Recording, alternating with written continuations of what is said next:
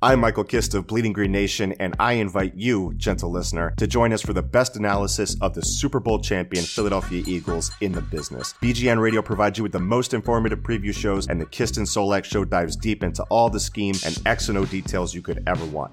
Plus discussions with the industry's brightest minds, including former NFL players, and press conferences from the Eagles coaching staff to keep you up to date and informed every step of the way. Subscribe to Bleeding Green Nation today. Fly, Eagles, fly. Hey everybody, how you doing? Well, that's good. Welcome to BSH Radio Presents the Ice Sports Show. That's right, I've named the show. I'm done calling it the still untitled All NHL Show. I'm just going to go with the Ice Sports Show and see how long we can go with that. Steph's not with us this week, so it won't be all that hard to just push stuff through without the interference of Mama Driver. I was going to say, that's why Bill gets to make broad, sweeping decisions, because Steph isn't here to rein us in. Look out, everyone. This is our exclusive Patreon show just for our subscribers. We have so much to talk about every week on BSH Radio. We never get to the rest of the league, so we thought, why not just do a rest of the league show? And that's what we're doing right now. I want to get right into this. First, let me introduce you to the panel for the evening. The fly by herself, Kelly Hinkle.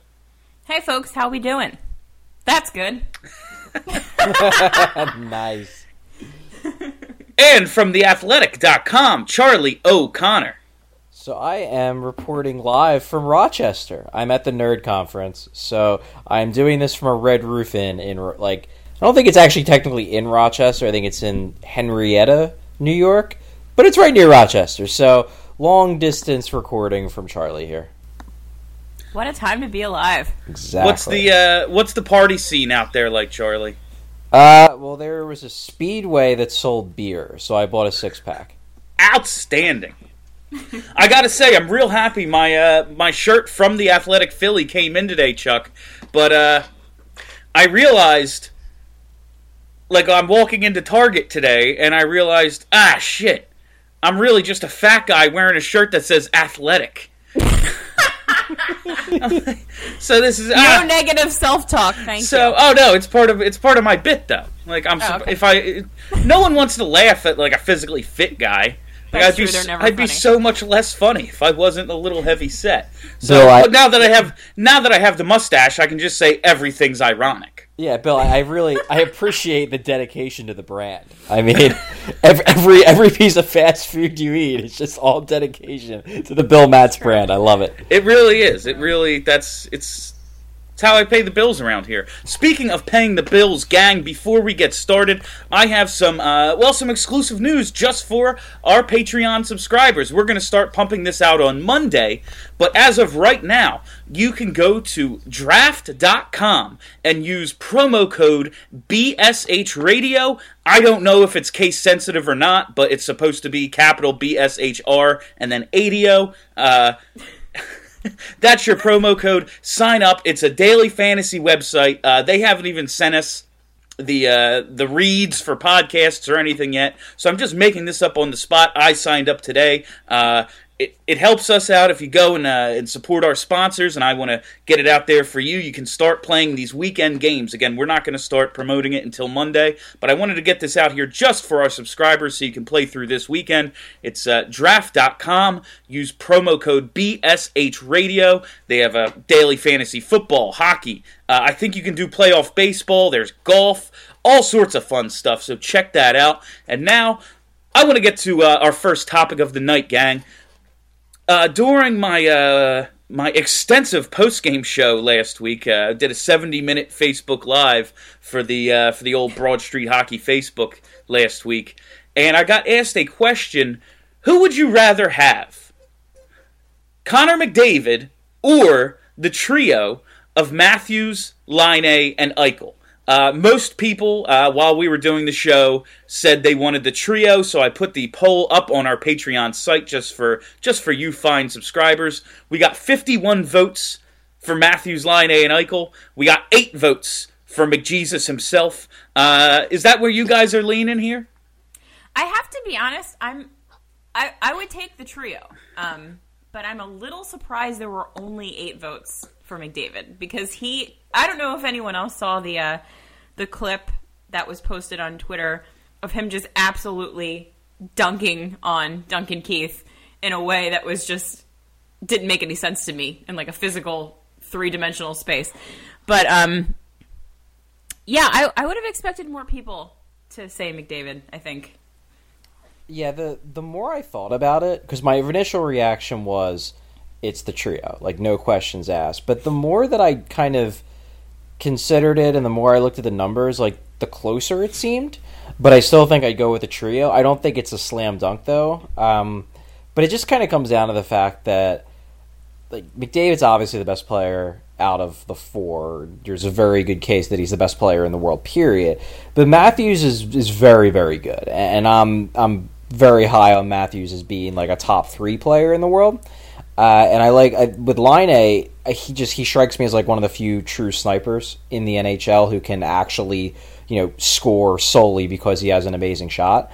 And then with Eichel, like, I know we kind of shit on him sometimes on this show, but like he is very good. He's a point per game player, and while he might be a little overpaid, possibly, like I don't think every team in the league thinks he's overpaid. So if I really decide I didn't like him, I could just trade him for 2 or 3 players that I do think are very good. So that's kind of why I'd end up going with the trio. I hadn't actually considered the whole like global running a hockey team part of this equation. Like it never occurred to me that I could trade some of those trio guys.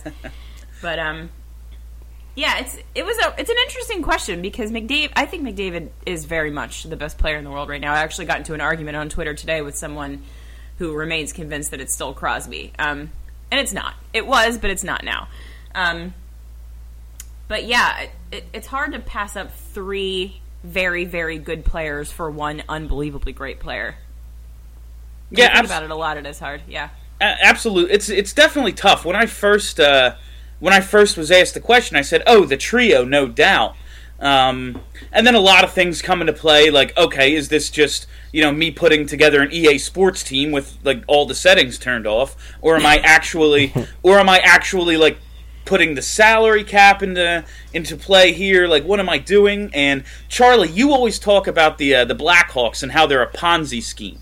How they convince like these good like second line players to play for bottom 6 money because hey, you'll get a chance to win. And that's actually like yes, but it's only because I'm taking this pay cut that we have that chance. Like, okay, Taves and Kane and Keith are cool, but we need more than that. But I think you have the opportunity to do that with McDavid.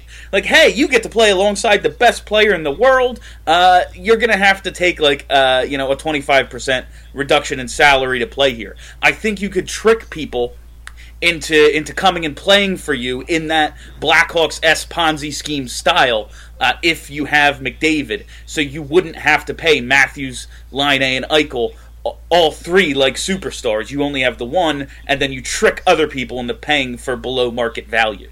That's my argument for McDavid.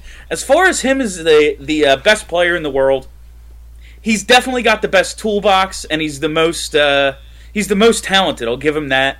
But I can't take it away from Crosby until McDavid rips it away from him, because Crosby is the most successful. He's got the 3 cups. He's got the MVPs. He scored 50 goals last year. Like I can't take it away from him until like McDavid rips it away from him. I know, but you're judging him now based on a team metric. Sidney Crosby has had a team built around him that has helped him win 3 cups. He's had a competent general manager, a pretty good coach. McDavid's got Peter Chiarelli, who I think just pulls names out of a hat and then makes trades. Like, I mean, to be honest with you, and this is like probably a super hot take, but if McDavid plays his entire career in Edmonton and Peter Chiarelli is the general manager of the Edmonton Oilers for the entire length of that career, there's a very good chance that Connor McDavid will never win a cup. Yeah, that's... And does that make him not the best player? I don't think so. Well, I think he's still the best player in the world. In some people's mind, it would. I think... I know, yeah. And that's like a philosophical thing that I get into with people all the time. Like, Eric Lindros never won a cup. That doesn't detract from Eric Lindros' individual talent as a hockey player. It speaks more to the way that his teams were made up than anything. And I think it's the same with McDavid. I mostly agree. I mean, I'm definitely, I think stat people in general lean towards the, separate individual from team. I do believe, though, that if you're legitimately the best player in the world, that does give such a boost that in the end, like, you do expect eventually you could just luck into a cup, basically, because you're always making the playoffs. If you're the best player in the world, you're so good. You're, regardless of the rest of the roster, you're dragging your team into the playoffs. But you kind of brought up an interesting point about the supporting cast with Crosby and McDavid, and what I honestly go back to and why I agree that I believe McDavid is the best player right now is I go back to the coaches and the playing styles of the teams.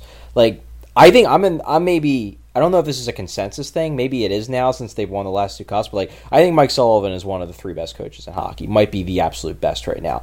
And the reason why I believe that is he has his team playing a style that fits their talent perfectly. And Crosby is one of those players that there's the Pittsburgh style, the Sullivan style, which is like attack, fast paced, offensively creative. Like, it fits that team skill set and the players they have on the team perfectly. I don't know if Edmonton plays a style that like is truly getting the most out of Connor McDavid. Like, McClellan's not a bad coach, but I think Sullivan's significantly better, and the fact that McDavid is like it's a toss up between McDavid and Crosby. I give the edge to McDavid because I think Crosby has a better coach. Like, that was always the argument I made when people to switch sports would make between Brady and Manning. And I was like, okay, I agree. Like, you look at their numbers and their records, like, maybe they're about even. Maybe Brady's a little bit higher because he has more rings. But Brady has Bill Belichick. Peyton Manning is also the head coach of that team. So, like, it's basically not Brady versus Manning. It's Brady plus Belichick versus Manning. And I sort of look at it similarly with the Penguins. I mean, and also, if we're comparing, prime time Sidney Crosby to current Connor McDavid, I think that there's a more legitimate argument to have there. But we're talking about today's Sidney Crosby with today's Connor McDavid. And to me, it's not a question anymore. I mean, Sidney Crosby is on the downside of his career. That's just a fact. And he's still super, super good. But he just can't do what Connor McDavid does now because he's an older player. He's been beat up a lot more. Yeah, we'll see. I mean, he's been beat up a lot more. He scored 50 goals last year. He won the cup. He's pretty good. Yeah, he's pretty good. I just like, in terms of supporting cast, yes, he has Malkin, but look at the players around Crosby that he has made stars throughout his career. I can't take it away from him. Like I said, McDavid's probably the most talented. Yes, I will absolutely concede that. But it's not Crosby until willing your team to win is part of a sport. And yes, it's a team game, but that's how success. We judge players by success, and McDavid hasn't had it yet, and it's still early. Crosby didn't have it this early in his career. It takes some time. He'll surpass him absolutely. I'm not ready to say it yet. Well, that's fair. I'll let you have this one. I do like your usage, by picking McDavid. It's literally, you're basically going with the LeBron theory. Like, well, we have LeBron, so everybody's going to want to play with LeBron. You're pretty much going with that with McDavid. Yeah, you can go get Derrick Rose for league minimum because, like, why wouldn't he want to play with LeBron and, like, D-Wade for nothing? Like, done deal. Like, that's just how it goes. That's how you put the team together. I want to get back real quick before we move on to what Charlie said about the Penguins because I found it interesting about Mike Sullivan being a great coach. Because I go back to the Bilesma era with the Penguins. And that team was just so undisciplined. And you could see it when they would play the Flyers. You would look at their rosters and go, why aren't they killing the Flyers? And they'd have like 10-minute bursts where they would just have the puck and the Flyers would look so lost. But then they'd like somehow like pull them into the fray and get them to do something absolutely dumb. And all of a sudden Malkin and James Neal would be in the box and the Flyers would score 2 goals on a 5-on-3 and it would be a tie game. And then I was like, all right, they're just undisciplined. Maybe Bilesma's a bad coach. And then they hire Mike Johnston.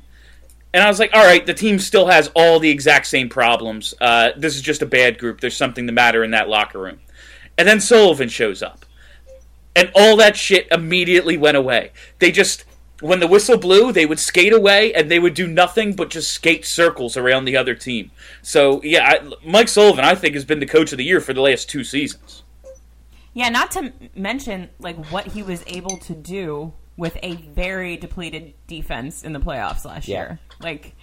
A lot. I mean, everyone was saying at the start of the playoffs, well, it's a shame the Penguins are so hurt. There's just absolutely no chance for them to get as far as they did, and they they played some defense by group or something. It was I don't know how they managed to pull it off, but they did, and it had a lot to do with coaching, I think. Yeah, Justin Schultz turned out to be a player for them. The return of Joltz never really happened, Charlie. You kept calling for it. I know, I was thinking he had his moments, but sure. He played well. He's a pretty good defense. I think the thing with the Penguins under Sullivan too is that they give their forwards so much attacking responsibilities. Yeah. If you watch them play, it's so hard when the Penguins are on. It's so hard to execute because their forwards are on you in all 3 zones so quickly. Not just on the forecheck, in the neutral zone, they go right at you. When it's a defensive zone, they don't sit back in a shell. They just attack the guys on the half boards, attack the guys down low. You don't have time to make decisions. And one of the reasons why they sometimes can get blown out is because if a team is executing super well, and they can pass really well, these guys are all out of position because they're being super aggressive. But one thing you learn, and I think any hockey fan who pays attention to power plays knows this, is, the best penalty kills are the ones that go right at power plays. Even though there's one man up, the best penalty kills say basically fuck it. Yeah, you might beat us sometimes, but we're going to force turnovers more than you're going to score, so we're just going to attack. And the Penguins basically play an aggressive penalty kill at 5-on-5. That's just their defensive style. And I think that helps them to kind of shield their defense a little bit because a lot of times their defense doesn't even have to do anything. The forwards are getting the puck back. Yeah, in a sport that's all about time and space, I can't believe that, just talking about penalty kill in general, the amount of time and space some teams give power plays.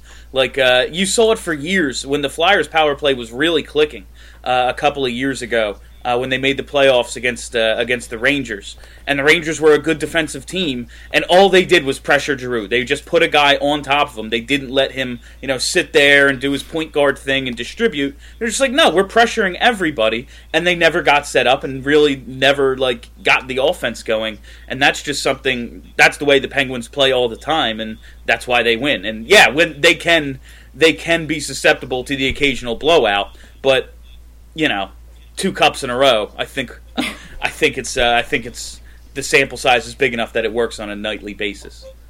All right, yeah. I want to move on to this next thing. Kelly, you say you want to talk about the Toronto media and the coverage of Austin Matthews and the team in general. You're seeing a lot of crazy stuff on your timeline. What's going on?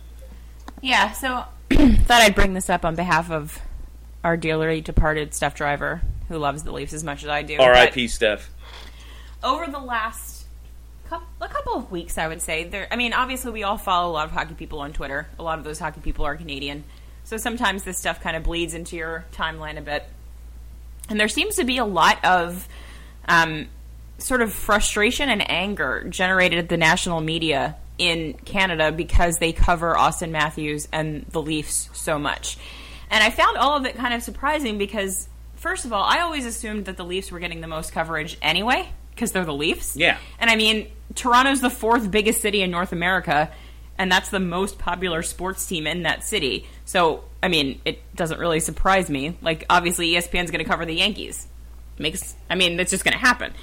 So, but it seems like people are just pissy that there's not any stories on McDavid. There's not any stories on Erik Karlsson. There's not any stories. There's a cat in front of me. There's not any stories about, what's going on in Montreal. But it's I found it confusing, and I thought I'd see what you guys thought about that.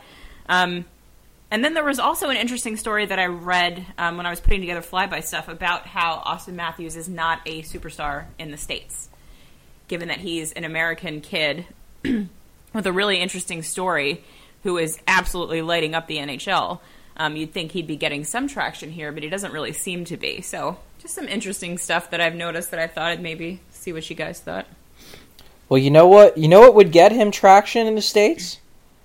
If he played for an American team? Yeah, well, no, I wasn't even going to say that, but technically an American team. I heard that in the next few months, there's an international tournament where players of each country, they represent their country on national television, and casual fans tend to watch it. You know, it would be interesting if Austin Matthews got to put on the Team USA jersey in front of massive audiences to introduce himself to the U.S. audience. It would be really cool if he had that opportunity, don't you think? That sounds like a really great idea. You should maybe bring that up at one of your next meeting of NHL insiders, because I think it's a great idea. Yeah, that's the thing. Like, in terms of a superstar in the States, like, what hockey player is a superstar? Like, Henrik Lundqvist is in some ESPN commercials, and I can't really think of any other hockey player who does anything, like, in terms of, like, exposure here. It's been a super long time since there's been an American-born player as good as this kid, so I don't know, maybe that's something. Oh yeah, definitely. Like, think of to get to Charlie's point, think of the exposure TJ Oshie got from the Olympics a couple of years ago. Like, Oshie's a nice player and all, but imagine if it was a legitimate superstar like Austin Matthews. He's tied for third in the league in goals right now. His 10 points are the same as Ovechkin, Patrick Kane, Johnny Gaudreau, Jake Voracek, and Ghost. Like, that's a pretty good list. You'd think you'd want to expose, like, you know, a 20-year-old kid with that kind of talent playing for basically Canada's national team. That's the thing about the coverage of the Maple Leafs is, yeah, there probably should be more coverage of McDavid. There probably should be more coverage of Carlson. That's a nice cat you got there, Kelly. I know. Jesus Christ. He's just standing. There probably should be more coverage of those guys. But I've always thought of the Maple Leafs as kind of the Canadian national team. Like, their logo is the flag. Yeah, and oh god, I really didn't intend for this to get turned into the Olympics, but I'm so worked up about the Olympics now. Like, I'm so pissed that we're not going to get a McDavid-Matthews matchup. I think about it and I get so mad. Do you know how good that would have been? And it would have been the gold medal game for sure. I'm so mad about it. God damn it. I just think it's such a missed opportunity. Like, and it just, I didn't mean to bring it to the Olympics either, but you bring up, like, okay. Yeah, like, why doesn't Matthews have a higher profile in the U.S.? And I think the fact that he plays for the Maple Leafs definitely helps. You know, the fact that he's not playing for a major American market that builds him that gets him that foothold. But, like, if he scores big goals in the Olympics when everyone in the U.S. is watching hockey for once, like, that's how you build a profile. And the NHL is missing that opportunity to market Austin Matthews as an American athlete to pay attention to. And it's frustrating.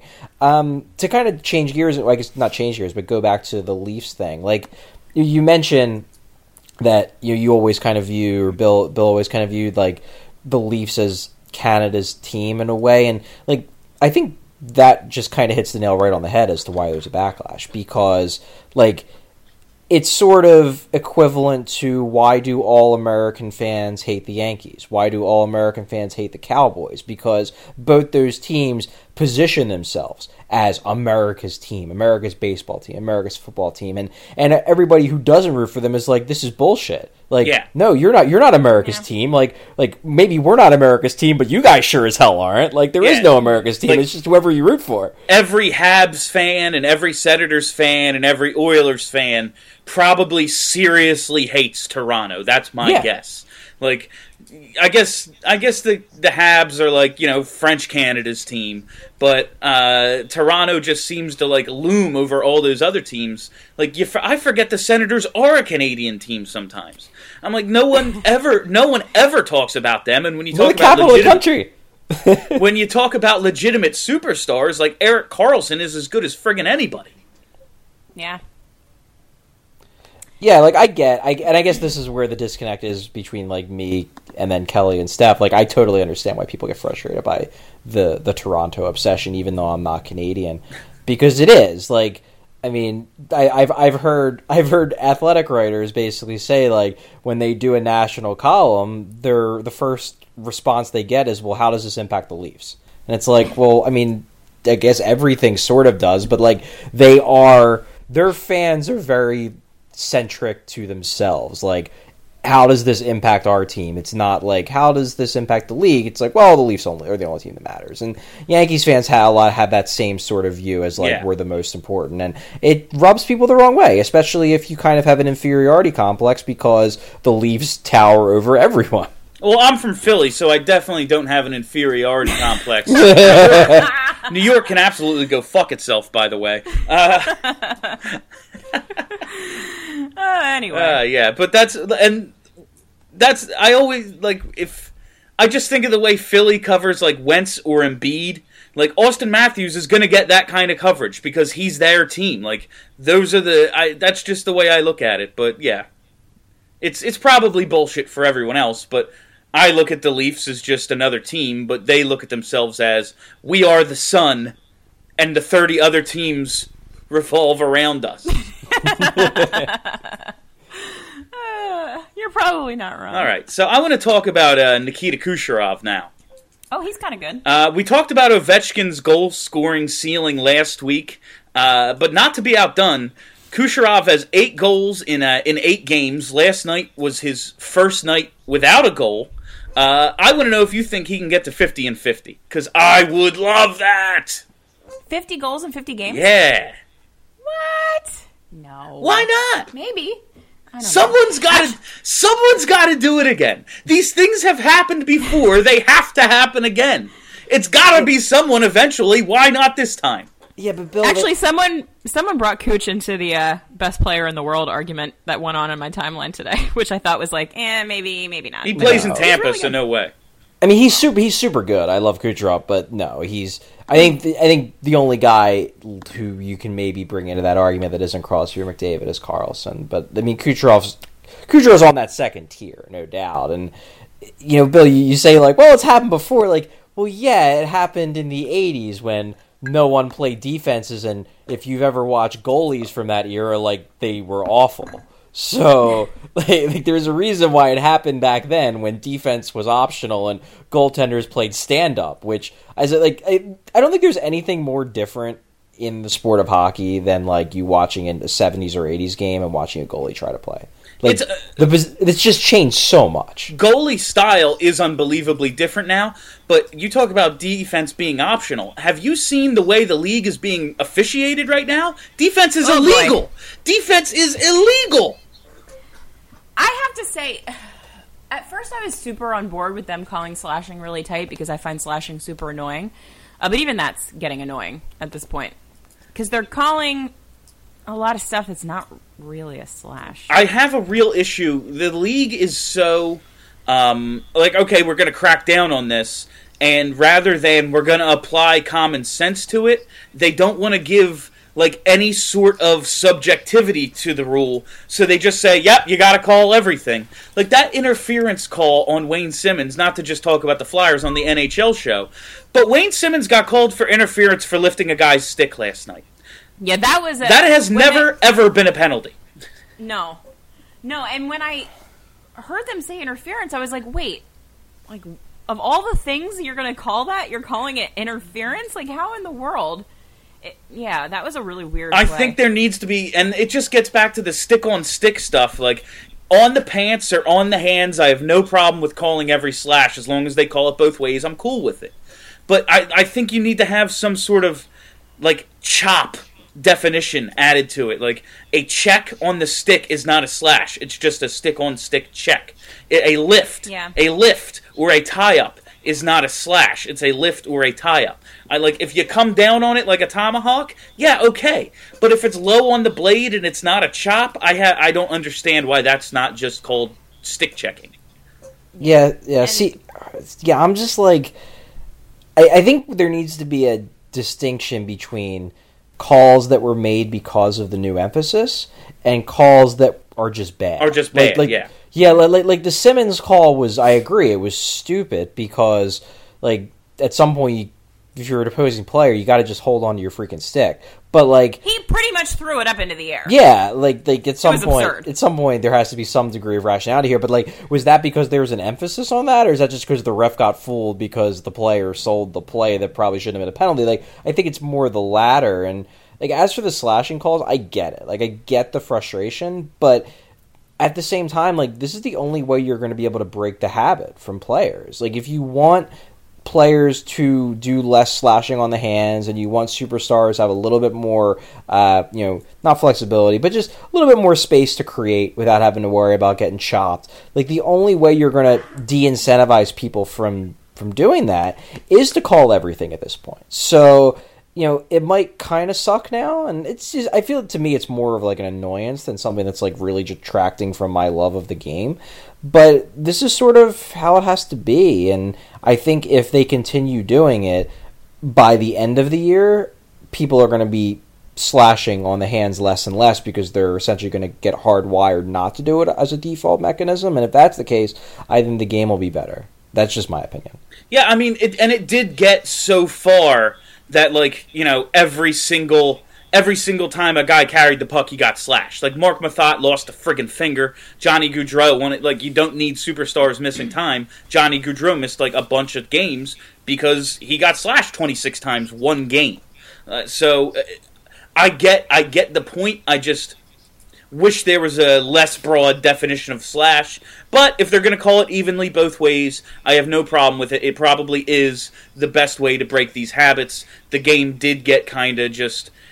It got away from the clutching and grabbing and got more into, you're just allowed to slash now. Which is, all right, I don't want to watch this kind of hockey either. If you're going to open it up, open it up. Yeah, it's kind of a tough line, I think, because while you don't want to deal with stoppages every 5 seconds, you also don't want Claude Giroux to have wrist surgery every year. So yeah, like Charlie said, it is kind of like you just kind of have to deal with this adjustment period and hope that at some point it evens out. That's the hope. All right, Charlie, has there been anything going on at the Nerd Conference? Have you been to like any sort of events yet? When does it actually start? Yeah, so I went to the Eat at Wendy's event, and then I went to the Go to Speedway and Buy Beer event. No, there's been no events. I literally sounds wild. It's pretty wild. Literally, myself and Namita drove to Rochester this morning. Got in around 3, and since then I've just been settling in, and now we're recording a show. So I think tonight we're all like going to hang out at a bar and talk about hockey, and then I think the actual conference lasts from 9 a.m. till 3 something tomorrow, and it'll be fun. I heard that there's going to be a hot take off tonight, and I need you to record the best hot takes for posterity's sake. Oh, actually, that reminds me, Bill, as our resident hot takeist, you got to give me some tips here. How do I come up with a good hot take?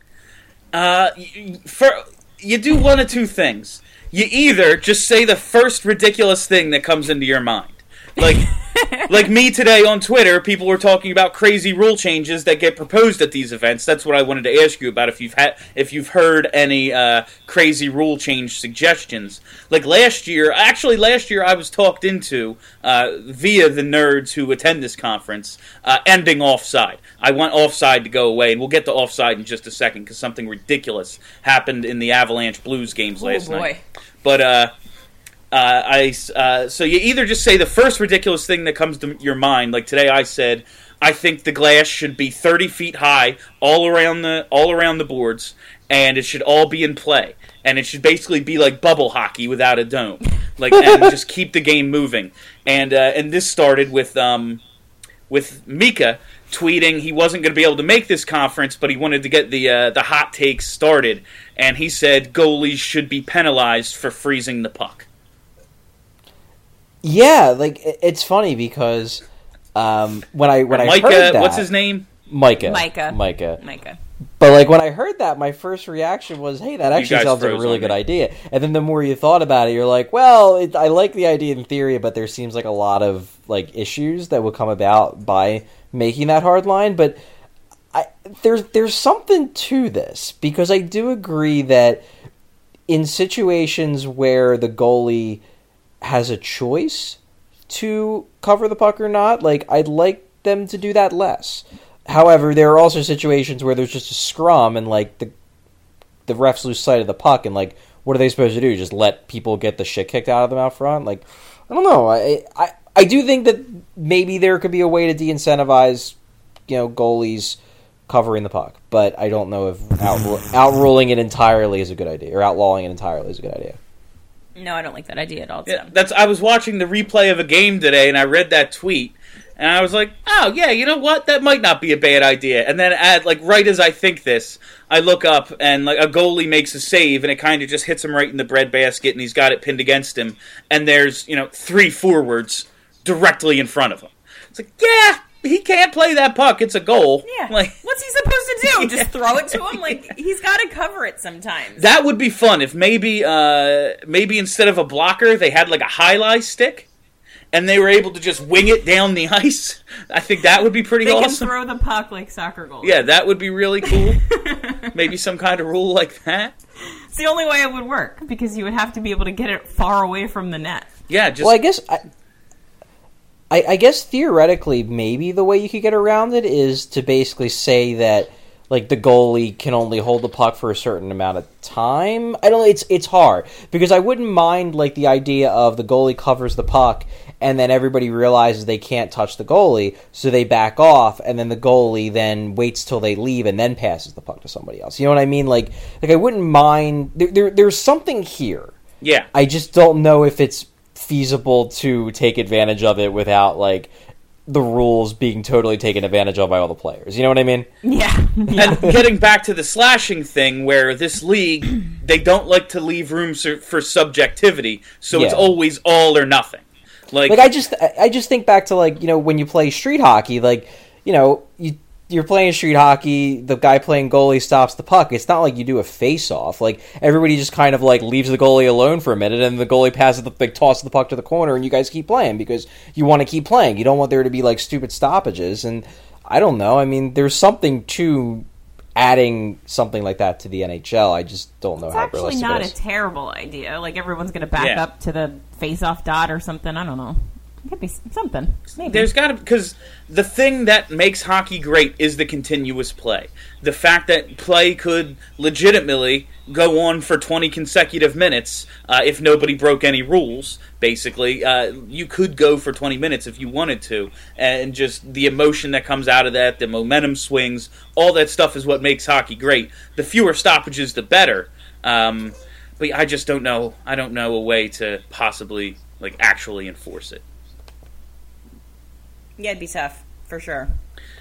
All right, I want to get to this Blues Avalanche game last night. Oh my God, this is such a mess. We got a couple new wrinkles to the offside challenge. One, I guess, a lot of people just didn't pick up on when they changed the offside challenges this year, the way they're applied. You don't need a timeout to call for one. If you get an offside challenge incorrect, if you ask for a challenge of an offside and the call on the ice stands, you're assessed a penalty. Flyers fans learned that firsthand in the first Nashville game. But you can call for as many offside challenges as you want if you're willing to, risk going shorthanded. What we've also found out, however, is not the refs don't know all the rules. Which seems problematic. Maybe, I don't know. Last night, the Avalanche went offside. The referee, the linesman, got bumped on the play and missed it. The Avs brought the puck back out, basically touched up, like made the play clean, went back in and scored.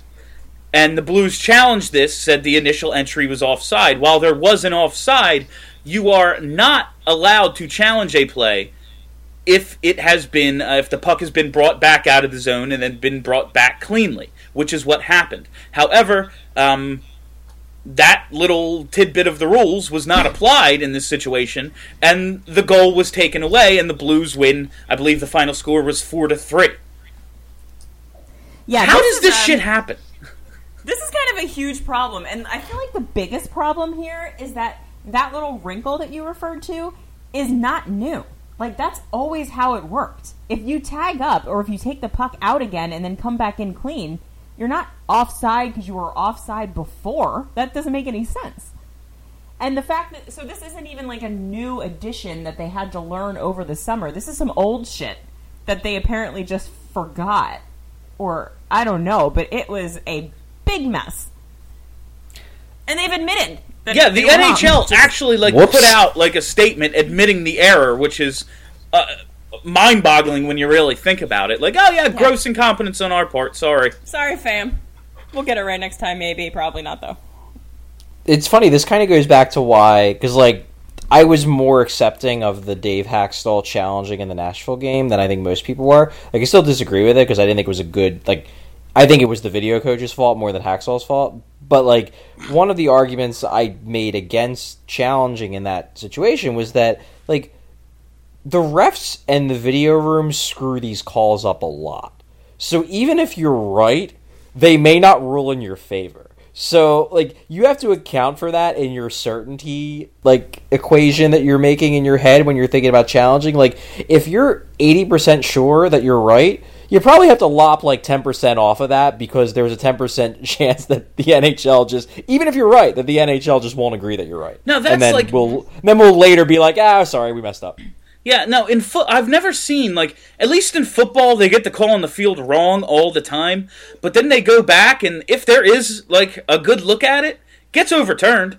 I've seen so many of these offside reviews, where I'm there's not enough to change that, and they're no, overturned, or I'm oh, that's clearly offside, and they're yeah, no, that's a goal, stands. What?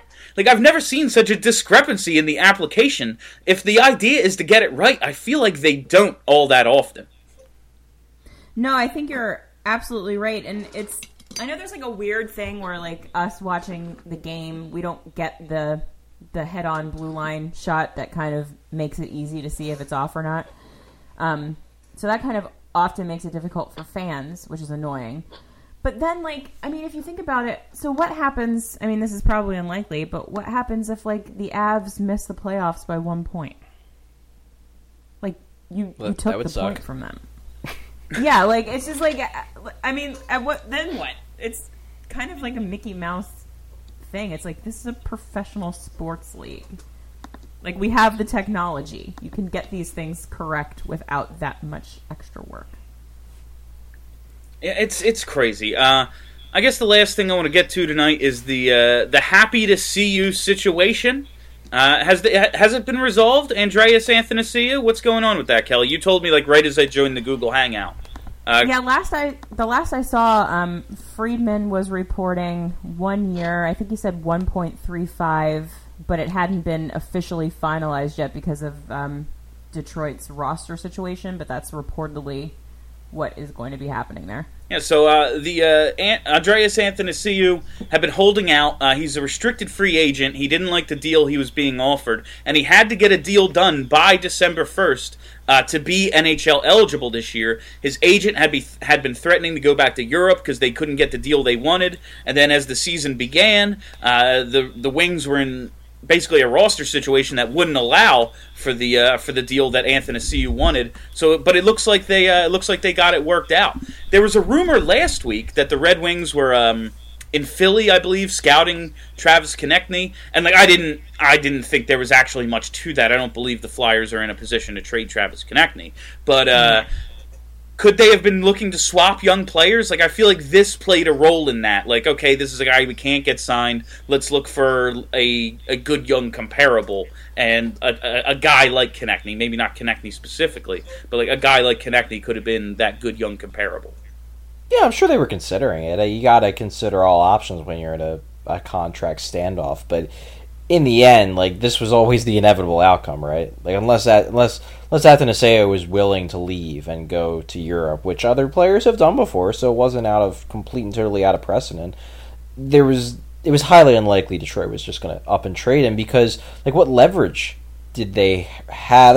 When a guy's refusing to play for you, you're not going to get full value back. So, maybe if Athanasiou is signed and plays 40 games and then Detroit comes back to the Flyers and so what about that Konechny for Athanasiou deal? Then maybe there's something there.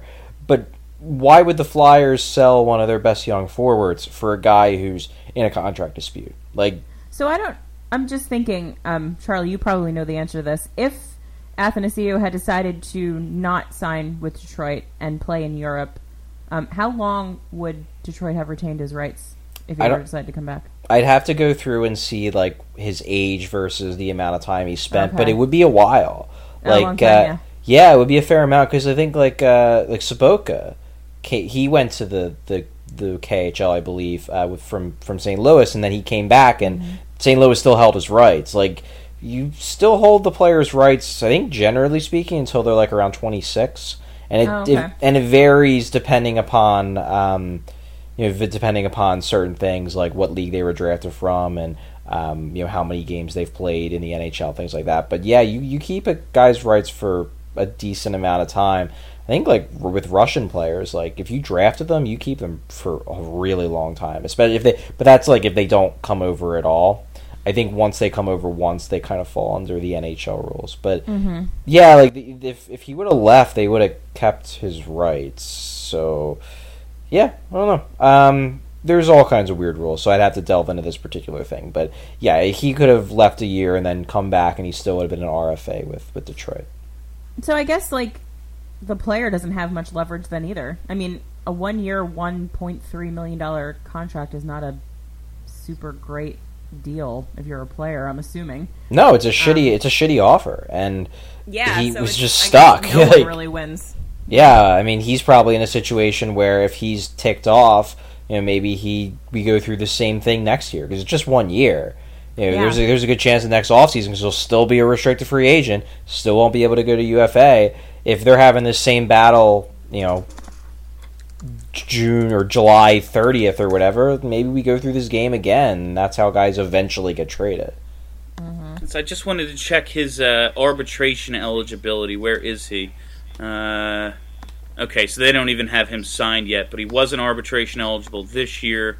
I assume next year he would be. I'm not always positive how that works out, but it's hockey is weird with the restricted free agency rules and just all the restrictions put on young guys, and it does like. We were talking last week about the Eichel contract. While I guess you want to get the McDavids and the Eichels and your young guys signed, I mean, you can get them super cheap for a lot of their prime years. That's kind of the trade-off, is guys get paid later on when they might be out of their statistical prime. But it's a lot like baseball. Like, until you hit UFA, the team has all the leverage. Yeah. And that's starting to shift a little bit, I think, just because like guys like McDavid and Draisaitl are getting paid more right off of their entry-level contracts. Like, if you remember, like, Giroux took a bridge deal, and the Flyers had him on a massive bargain. Those kind of deals for guys with game-breaking talent, they seem to be coming around less and less. So the players are gaining some additional leverage, but it's still, on their side, like, being RFA eligible definitely hurts their bargaining power, which sucks for them because these are the years where they're going to be the most productive. And I think in terms of, I think GMs are more willing to pay young guys now because they're less willing to pay older guys. And just in terms of cap space, if you're like, well, we have this kind of, I mean, the Flyers will pay up to the cap always. But when you look around and say, okay, we have X amount of dollars to spend, we're not going to give it to we're not going to give a 28-year-old a 6-year deal. We will give an 8-year deal to a 22-year-old because we will get their entire prime. So I think GMs just getting smarter in how they spend their other money allows for younger players to make more than, maybe they have the leverage to get. Which I think improves the game. Oh, absolutely. Yeah. I mean, paying these young guys instead of paying a bunch of, Andrew McDonald's to hang around your roster is good for all of us. Leadership, though. You need that veteran leadership. One last thing before we wrap it up here, guys. New Jersey and Vegas. When do we start in the world? When do we start to take them seriously? Do we already? Never. The Desert Knights and the Devils. Like, what do we got going on here? Or the Sand Knights. Excuse me. They're the Sand Knights. If that ends up being their name, I'm hoping that they get fired into the sun because that's terrible. Then they'll be the Sun Knights. I think with either one of these teams, like, if they're still pulling this off in December, maybe we have to start thinking they might be a real thing. But much like Charles O'Connor, I am not a Devils believer in any way, shape, or form at this point. No way. Yeah, I think I'm a little bit more of a Devils believer than a Vegas believer, but I'm also not a Devils believer either. Okay, good. I Devils. I think with Vegas, I think they're just kind of riding the high of being a new team, and they're going to come crashing back to earth shortly, especially now that Fleury's injured. But, Intangibles, baby. They're getting it done with Malcolm Subban. They're rallying around each other and the fact that nobody had any expectations for them. It's all about the intangibles, Charlie. You can't quantify it.